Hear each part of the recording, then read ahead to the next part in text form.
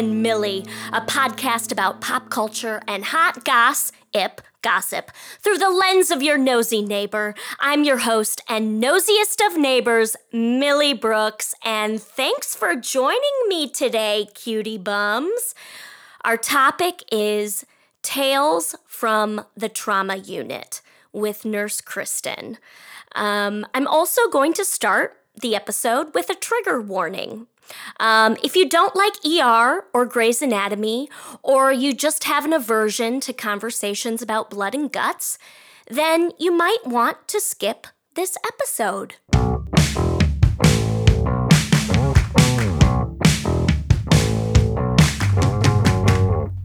So, if you have some spare time this week, please go to iTunes, Spotify, or SoundCloud and write a review for me, myself, and Millie.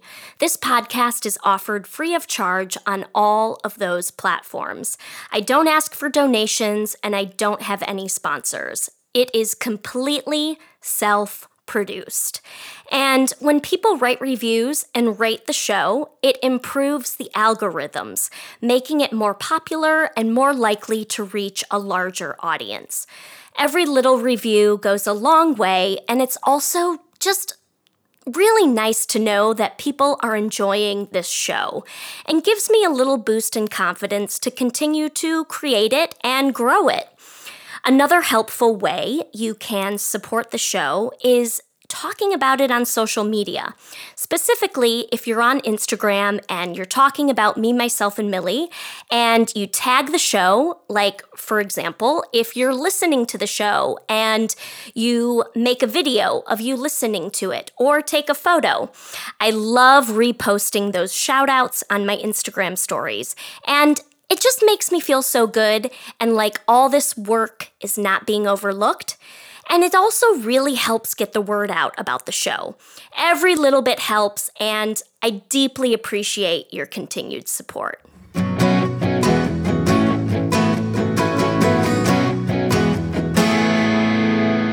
Today, on the show, we have Nurse Kristen, who works at a local trauma center in the Bay Area. Welcome, Kristen! Thank you. Glad to have you on the show. Kristen, so you're my neighbor. Yes. And I ask everybody this question that comes on the show. Do you have any good neighborhood gossip for me today? I have all kinds. Okay, well, give us the juiciest. Wow. I mean, I don't know how deep I can go with this because I've lived here for 12 years. There's a lot of weirdness that goes on here. Yeah. Talk about the guy who left the dog poop on your. Yes, so I have the Ring, which records anybody that comes up, like, to the front part of my lawn. And he consistently would bring his dog over, walk, let the dog poop on my lawn, and walk off. Well, I would see it on my Ring, and I totally caught him. How did you catch him? Well, I confronted him about it and was like, hey, I don't mind if you use, the lawn to, like, let your dog run around, but can you please pick up the dog poop? And he was adamant that he always picks up the dog poop, which is not true because I saw it on the Ring. Yeah, you had a record of it. Correct. So, see it again, decide to pick up the poop with a paper towel and put it on his doorstep.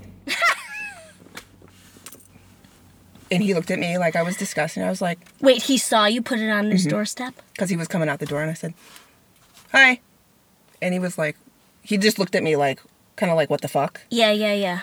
And I was like, I don't know if you're aware of this, but I have the Ring, so I actually see what goes on my yard. And I'm just giving your gift back. Giving you a gift back? Yeah. Kind neighbor you are. Yeah. I really don't mind if dogs are on the lawn. Just pick up the shit. Yeah. I mean, it's the least. Yeah. You know what I mean?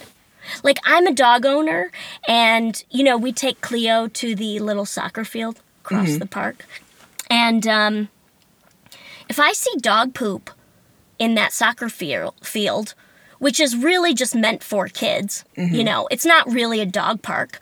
But if I see dog doo-doo in the soccer field, I'll pick it up. That's good. Because it's given us a bad rap. Well, because, some kid's going to slide tackle somebody and end up with shit up all down his leg. Yeah.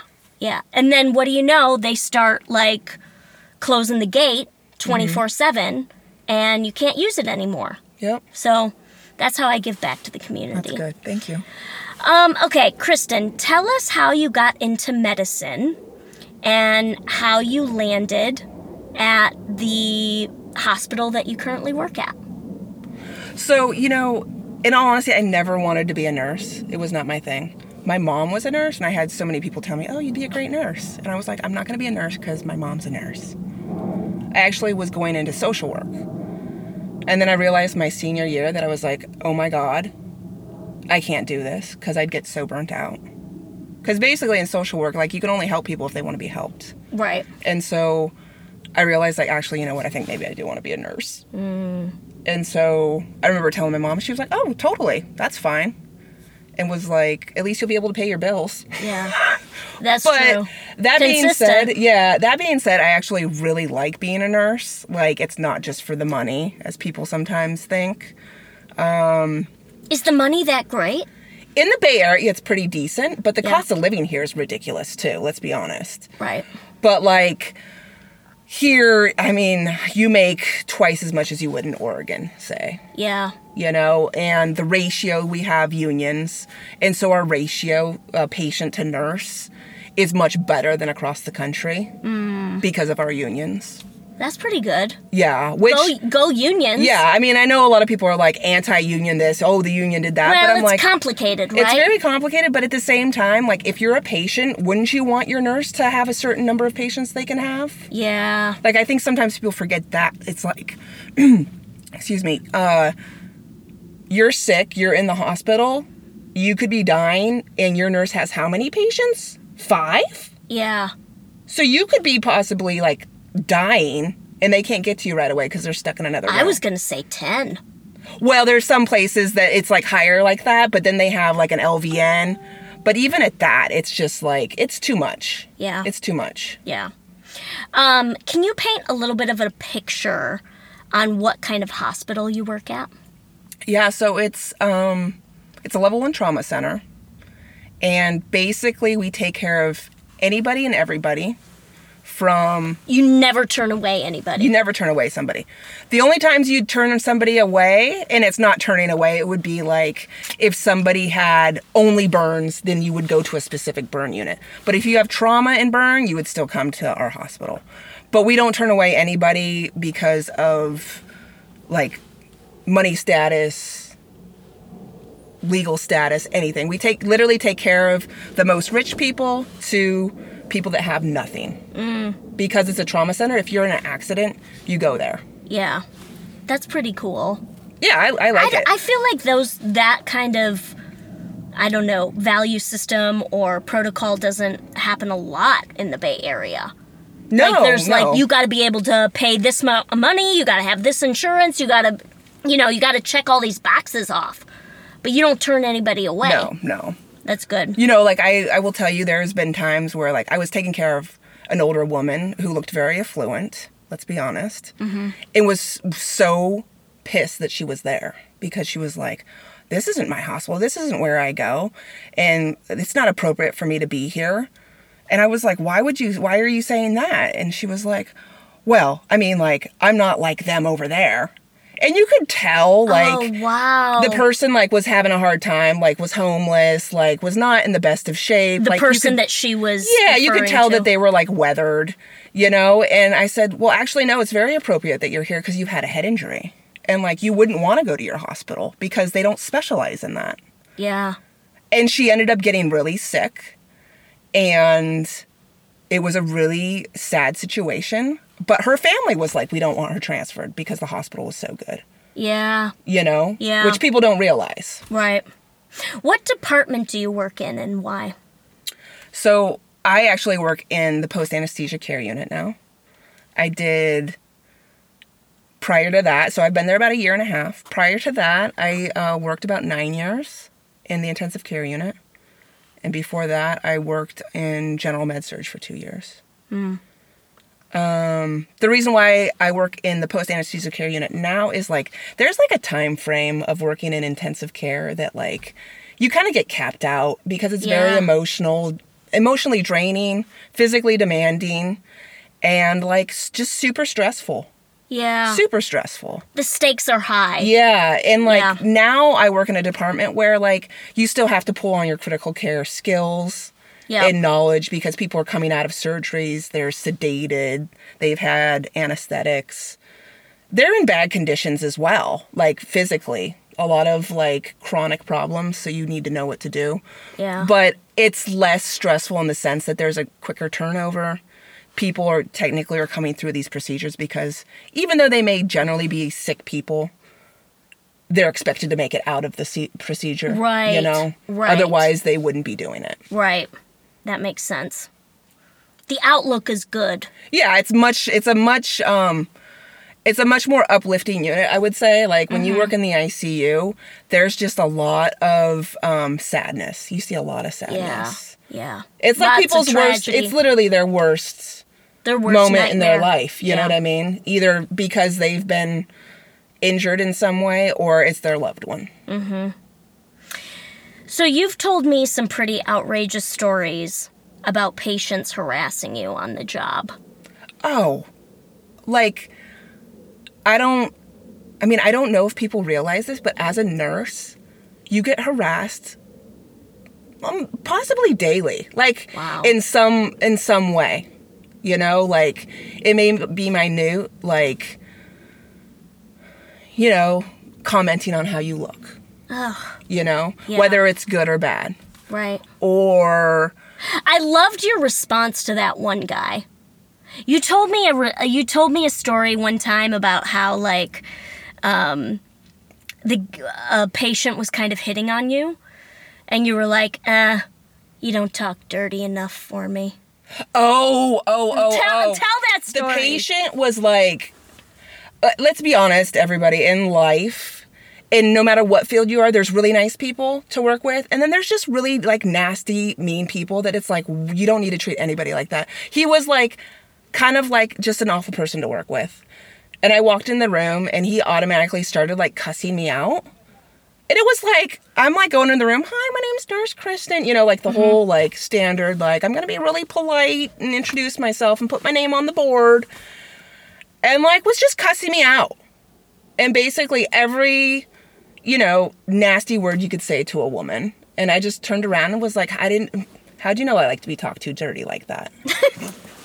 And it's sarcasm, It caught him off guard. Totally caught him off guard and was oh, you're going to be cool. And I was oh, so I got to talk this way for me to be cool to you? Yeah. I got to dish it out. I got to dish it back to you. Yeah, but what people don't understand is in the hospital as a nurse, people think they can say anything to you. Mm. And you're still required to take care of them. That happens at a restaurant, you're kicked out. Right. That happens to a police officer, you get arrested. Right. Things that people have said and done to me, they would be arrested for. Is there something that comes to mind automatically? Oh, I've been swung at. I've had people hit me. No. I've had people tell me that they're going to kill me. No. Yeah. Oh, yeah. I've had people make comments about my body. Yeah. Jesus. I've had people tell me, what they would, sexually do to me. All kinds of crazy stuff that you would just be what? And then you're in any other context, completely unacceptable. I mean, could you imagine you go into the grocery store and the checker, checking your groceries, and the person buying the groceries looks at him and goes, I'd like to stick your juicy ass right here. Oh my God, pointing at his groin. Yeah. Would you, I think that you'd probably get kicked out and asked never to return. Yeah. Zero tolerance. Zero tolerance. Okay, that's good.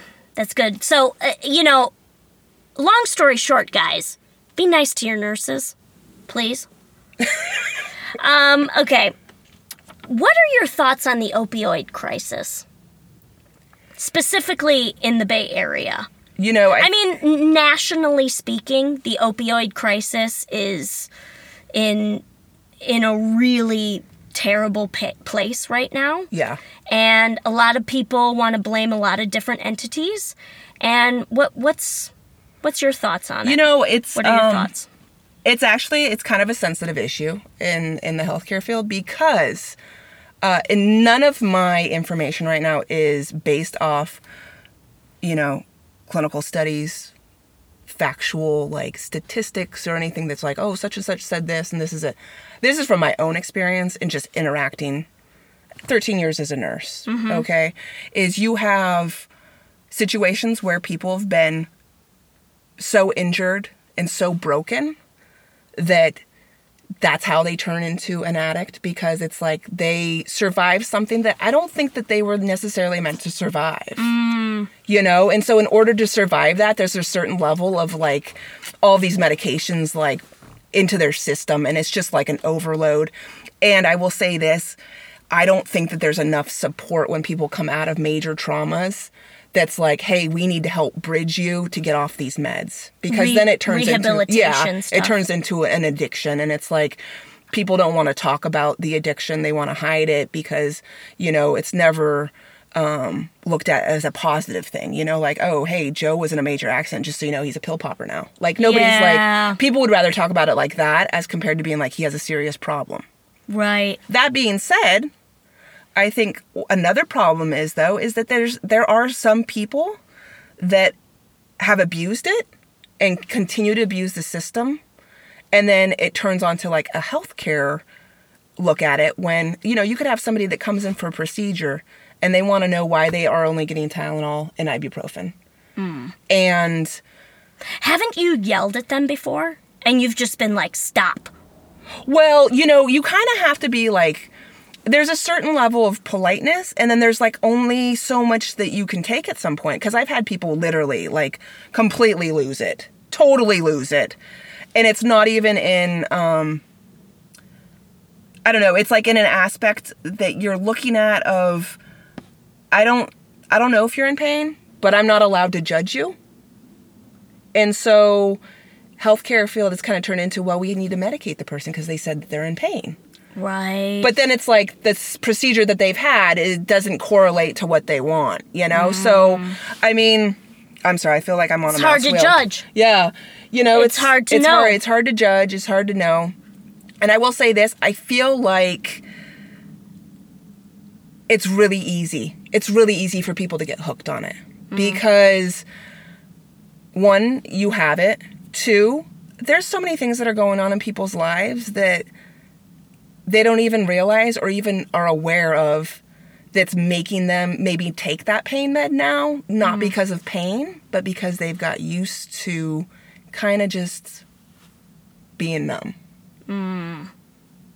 And so I always like to tell people that because, you know what? I don't think that people really understand how easy it is to become addicted. You know? Like, throughout whatever tragedy or trauma that they've had, the barometer, the pain scale has changed. Yes, it's exactly. shifted. Yes. And their tolerance has shifted. Correct. So if you have a chronic use of opioids, say you were to get in an accident, oftentimes that's when it's picked up because we're like, why are you still awake?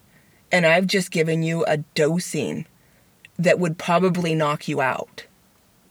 You know what I mean? And it's like, I will tell you this, I think it's probably the only place where... Well, why are they awake? Because their tolerance is so high. So, like, say you have somebody that's never taken a narcotic.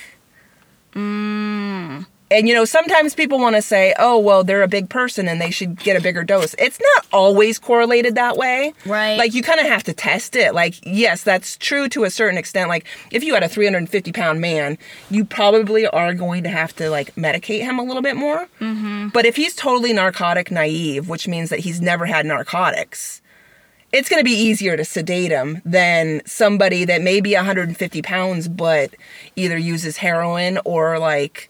pops oxys left and right. Right. That's a clear sign. It's a big sign, yeah. So San Francisco has a growing homeless problem due to many reasons, but the main one being affordable housing. And how does this homeless problem affect your job and the hospital that you work at? You know, like, the affordable housing is, like, a major, major issue. I think in regards to, like, the homeless population, though, is and once again, I'm not factual, so if anybody wants to be like, well, no, that's not what it comes out in the city news or whatever. I mean, we're not stating facts here, guys. You know, this is just experience. Majority of homeless people that I come across at work aren't even from here. They're not. They come to San Francisco because of the resources. And they're literally told, hey, if you go to San Francisco, these are the resources you get. What can you give us an example of some, like, where did they come from? I've had people from Florida, New York, Oregon, Washington, Wisconsin, Colorado, Texas. Wow. All over. Right. You know, and then, you know, the hard part too is that so you have that, right, where it's like, okay, well, now this is getting crazy. Like, all these people are homeless. They're coming. And another aspect of it is there's a lot of mental illness. Right. A lot of clinics have been shut down that deal with mental health, which is a whole nother... I mean, this could go on. We could have a conversation about this. Well, because Reagan shut them all down in the 80s. Yeah. And, you know, it's like you have a fine line. You have no place to put them. Correct. You know? Yeah. They are people of society that they're unproductive. And it's not that they're like, and the definition of unproductive is like, you can't do your basic needs. Correct. You know, you can't take care of yourself and make sure that others are also okay. You know? Right? Exactly. Is that our definition? Yeah. And to that extent, people are left to either go to the hospital or go to jail if you are mentally unwell. And there's a lot of crimes that are being committed by people because then they go in and it's like they have a place to stay, they get meals. Mm-hmm. Sometimes they just want a sandwich. Yeah. I mean, turkey sandwiches are super popular where I work. Really? Yeah. Huh. Have you ever had one? Yeah, and they like make you feel really bloated, but if you don't have food, you're like, whatever, you'll eat whatever. Right. Give us a glimpse into a typical shift and what that might look like for you. Well, the unit that I'm in is, there's a lot of different procedures. You'll have people that have come in to get, like, scoped either from the top, like through their throat, or from their bottom. You know, a lot of GI stuff, gastrointestinal things. You'll have people come in because they're getting, like, trigger finger releases. Like, you know, a finger gets caught in a certain position, it's released. You've got people coming in that have been, like, hit by... A trigger finger? Yeah. What the hell is that? It's like when your finger basically, it like, catches. Sometimes because of an injury, and sometimes it just happens to people. Okay. And then we do a lot of, like, eye procedures that we recover people from. And then we also, like, take care of a lot of people that have gotten hit. You know, have a fracture. Or they're on those, like, scooters. Doing crazy things scooters. And, like, getting hit or falling off. Yeah. Well, I mean, that brings me to my next question. Do you have anything you want to say to people who don't wear a helmet while riding a bike? Grow up. Grow the fuck up. Seriously? Yeah. Tell us about your experience with that. Like, I've taken care of so many people that have been hit on a bike and, like, either, one, they're not okay. Like, yes, like, your body can take a lot of trauma and survive, but, like, do you really want your brain to take the brunt of a hit or fall? Right. That's what's telling you how to move the rest of your body. Yeah. You know, and yeah. When people can tell you, hey, you're more likely to survive an accident, you're more likely not to have a head injury if you wear a helmet. Like, would you get on a motorcycle and not wear a helmet? Because you are at times going maybe 20 miles per hour if you're getting going. Right. You have no protection around you, and you're on the streets with cars. Do you know in Michigan, the state of Michigan, it's not a law to wear a helmet on the motorcycle? That's crazy. I know. It's absolutely crazy because there's this whole, like, it's my choice. It's, you know, the freedom of riding and everything. And my mom, who was, you know, worked in triage in Detroit for 25 years. This is why I have a soft spot in my heart for nurses. She was like, you're fucking crazy. Well, Millie, maybe it's natural selection. Like Darwin? Like, if you're going to be on your motorcycle, not wear a helmet, you get hit, and sensitivity, because it's like, awful things have happened to people's families and they've been, like, torn apart. Right. But if you're on a motorcycle and you're not aware of how, I can say this in the Bay Area, how horrible drivers are. I mean, horrible. People are taking U-turns where you're not supposed to. People are not following the basic rules of the road. So then you get on a motorcycle, and it's basically like every time you get on there, you're praying that you're not going to get killed. Right. Right. Or it's just like, I mean, even those cone helmets. No, they don't even cover the full cranial spectrum. No, it's just a cute thing because they're following the law. Jesus. Anything about seatbelts? Wear them. Duh. What's this argument that people are like, oh, seatbelts will actually hurt you in a crash? Hurt you? Die? I don't know. Have you seen somebody that's been ejected out of a car? Yeah. And then, you'll always have people go, well, if I was wearing my seatbelt, this would have happened or that would have happened. And, I was actually ejected and I was okay. Well, you know what? Maybe it wasn't your time to go then. Right. You know what I mean? Like, I have a hard time when people justify reasons for not doing things that have been known to save your life. Right. Known to save your life. Well, they're here to talk about it, so obviously it did something. Yeah. Okay. Anything that I didn't ask you that you feel is important to mention? I mean, you talked a little bit about driving in the Bay Area, which I think is out of control. It's out of control. It's out of control. People are doing U-turns wherever the fuck they want. They're doing U-turns in the middle of intersections. Yeah. It's dangerous. I mean, any sort of warnings. Public service announcement. Yeah. Waiting to cross the road. Stand back off the curb. I don't know how many times I've seen people standing in the street, in the crosswalk. And I'm like, why are you increasing your chances? So, stand on the sidewalk. Yeah. And wait. Yeah. Wait. Yeah. For it to say for you to go. Yeah. Because it's really not worth it. Like, you may think that you're a badass because you're jaywalking, you're trying to get wherever you're going. But, you have that one distracted driver that's texting. Because guess what? You're probably distracted, too, because you're texting as you cross the street. Right. Which is a whole nother stupid thing. Really? Right. You're going to trust all these people? Right. Don't text and drive. I mean, when I grew up, my parents were like, you kind of make eye contact with that person that's stopping to make sure they're stopping. Make sure they know everybody's on the same page. Yeah. Don't dilly-dally in the street. I would never cross the street looking at my phone. You'd be surprised. There's some really intelligent people that I've seen. Really? Mm-hmm. Wow. Well, thank you so much, Kristen. This concludes our interview. We wish you all the best on your journey, and I hope the holidays are quiet and calm for you at the hospital. Thank you. I hope so, too.